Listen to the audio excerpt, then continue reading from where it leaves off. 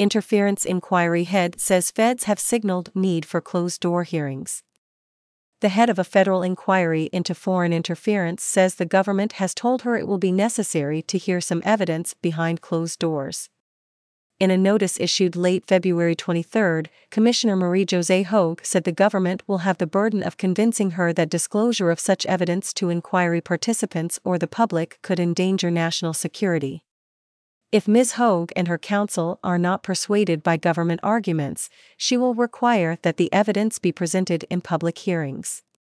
On the other hand, if she agrees to a closed-door session, known as an in-camera hearing, a summary of the evidence presented will be prepared for public release.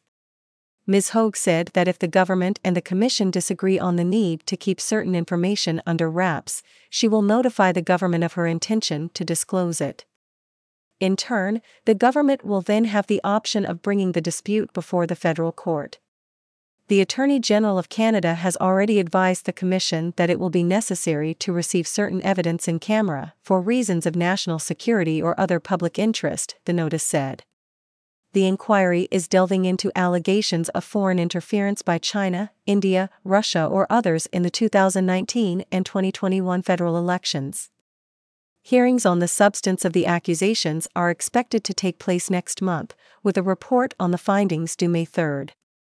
The notice on February 23 from Mr. Hogue followed an initial one-week hearing, held in late January and early February, that explored ways to be transparent about the highly sensitive subject. Federal lawyers advised the inquiry that the public release, through the ongoing Commission process, of detailed intelligence about interference threats from China and others would risk exposing vital secrets. That risk, they said, is compounded by the mosaic effect, where adversaries track and piece together small pieces of intelligence over a long period to reveal a clearer picture. The lawyers suggested options including the release of some material with redactions, publication of summaries of a limited number of documents or topics, and closed-door hearings that would be followed by release of a public summary. In the notice issued February 23, Mr. Hogue said the Commission would require federal officials to justify any redactions when it believes the documents and information the government wishes to protect would be relevant and useful to inquiry participants or the public.